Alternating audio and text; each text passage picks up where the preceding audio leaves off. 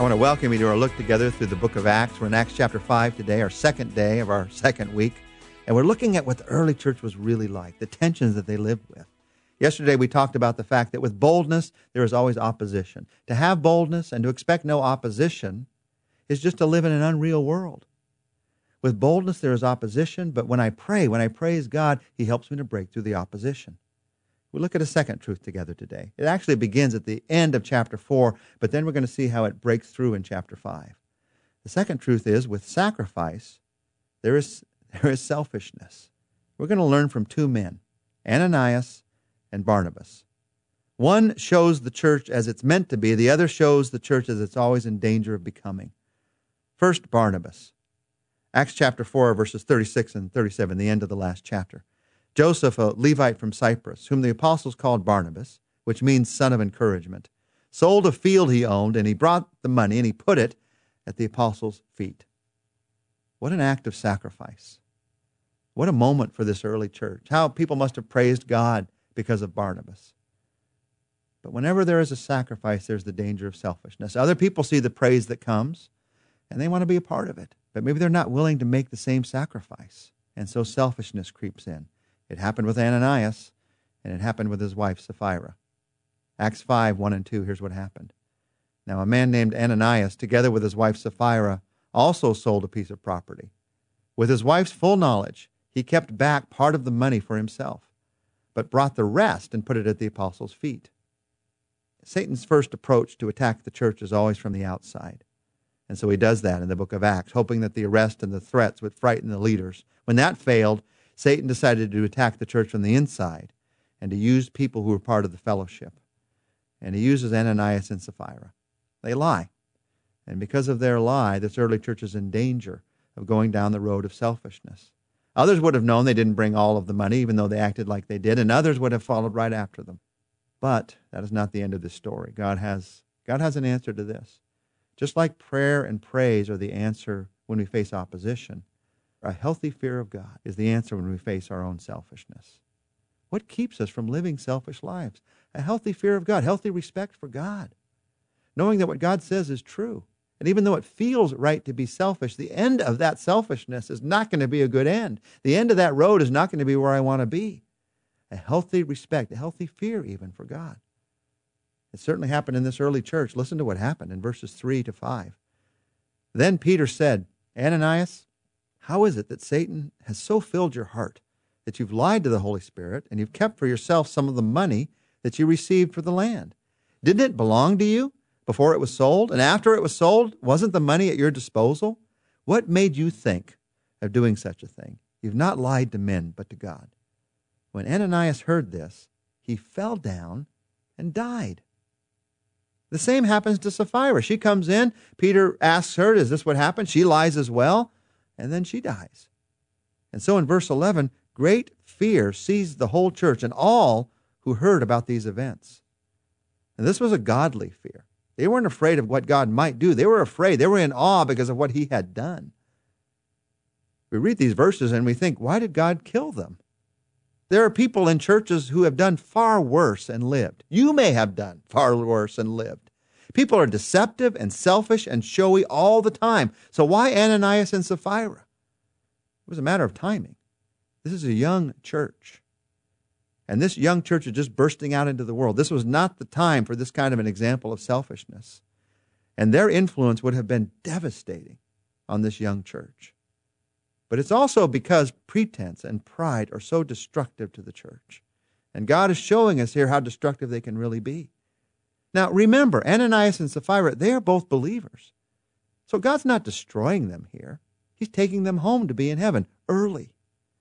The rest of their lives of ministry are lost. Opportunities on this world are lost, and rewards in heaven are lost. But he's not destroying them here. He's just taking them home because their example was so dangerous. The answer to selfishness is a healthy respect, a healthy fear even of God. It makes me realize I trust God more than I trust my feelings. I trust God more than I trust my own needs, selfish needs. With sacrifice, there is always this temptation towards selfishness. We just need to realize that. That's part of the church. And we need to realize that God deals with it through a healthy fear of him. There's a third thing to realize as we walk through these chapters, and that is that with success, there is always jealousy. In verses 14 and then verse 16 and 17, here's what happens. More and more men and women believed in the Lord and were added to their number. Crowds gathered also from the towns around Jerusalem, bringing their sick and those who were tormented by evil spirits, and all of them were healed. Then the high priest and all his associates, who were members of the party of the Sadducees, were filled with jealousy. Now, before we talk about their jealousy, just a word about the miracles.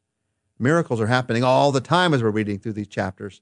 And we all have the question, why don't we see the same kind of miracles today as we see in the book of Acts? I believe that people are praying with just as much faith today as they prayed with then. And the truth of the matter is, Jesus said it only takes a mustard seed of faith anyway.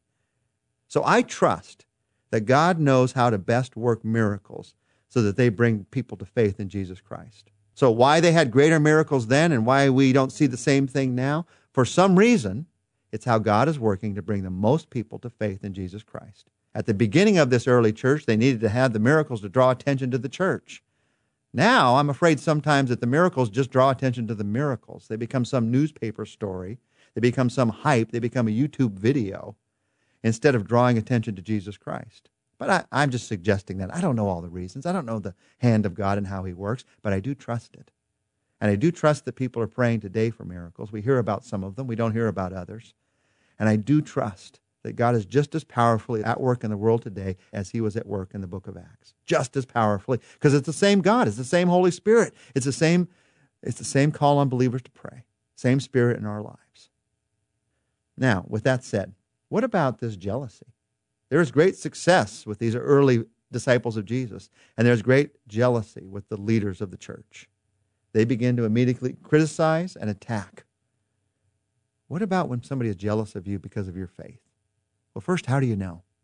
It's so hard to know the motivations of others. You don't know why you're being criticized. Some criticism will be legitimate, and some will be motivated by jealousy. That you can be sure of. You don't know which is which always. You can't see into somebody's heart, but I'll tell you this for sure. Knowing human nature and seeing what the Bible says about our nature, some criticism will be legitimate, and some will be motivated by jealousy.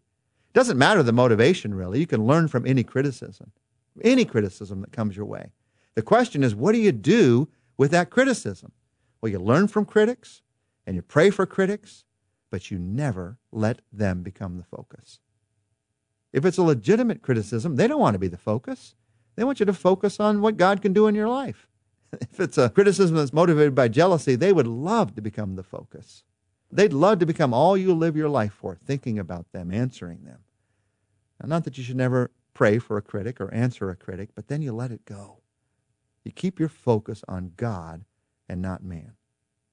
In verse 29, in the face of this criticism, Peter and the other apostles replied, "We must obey God rather than men." That's the direction that you go. Let's take a moment to pray together. Lord, as we pray today, we pray about our own selfishness first. We see our selfish hearts like no one else does.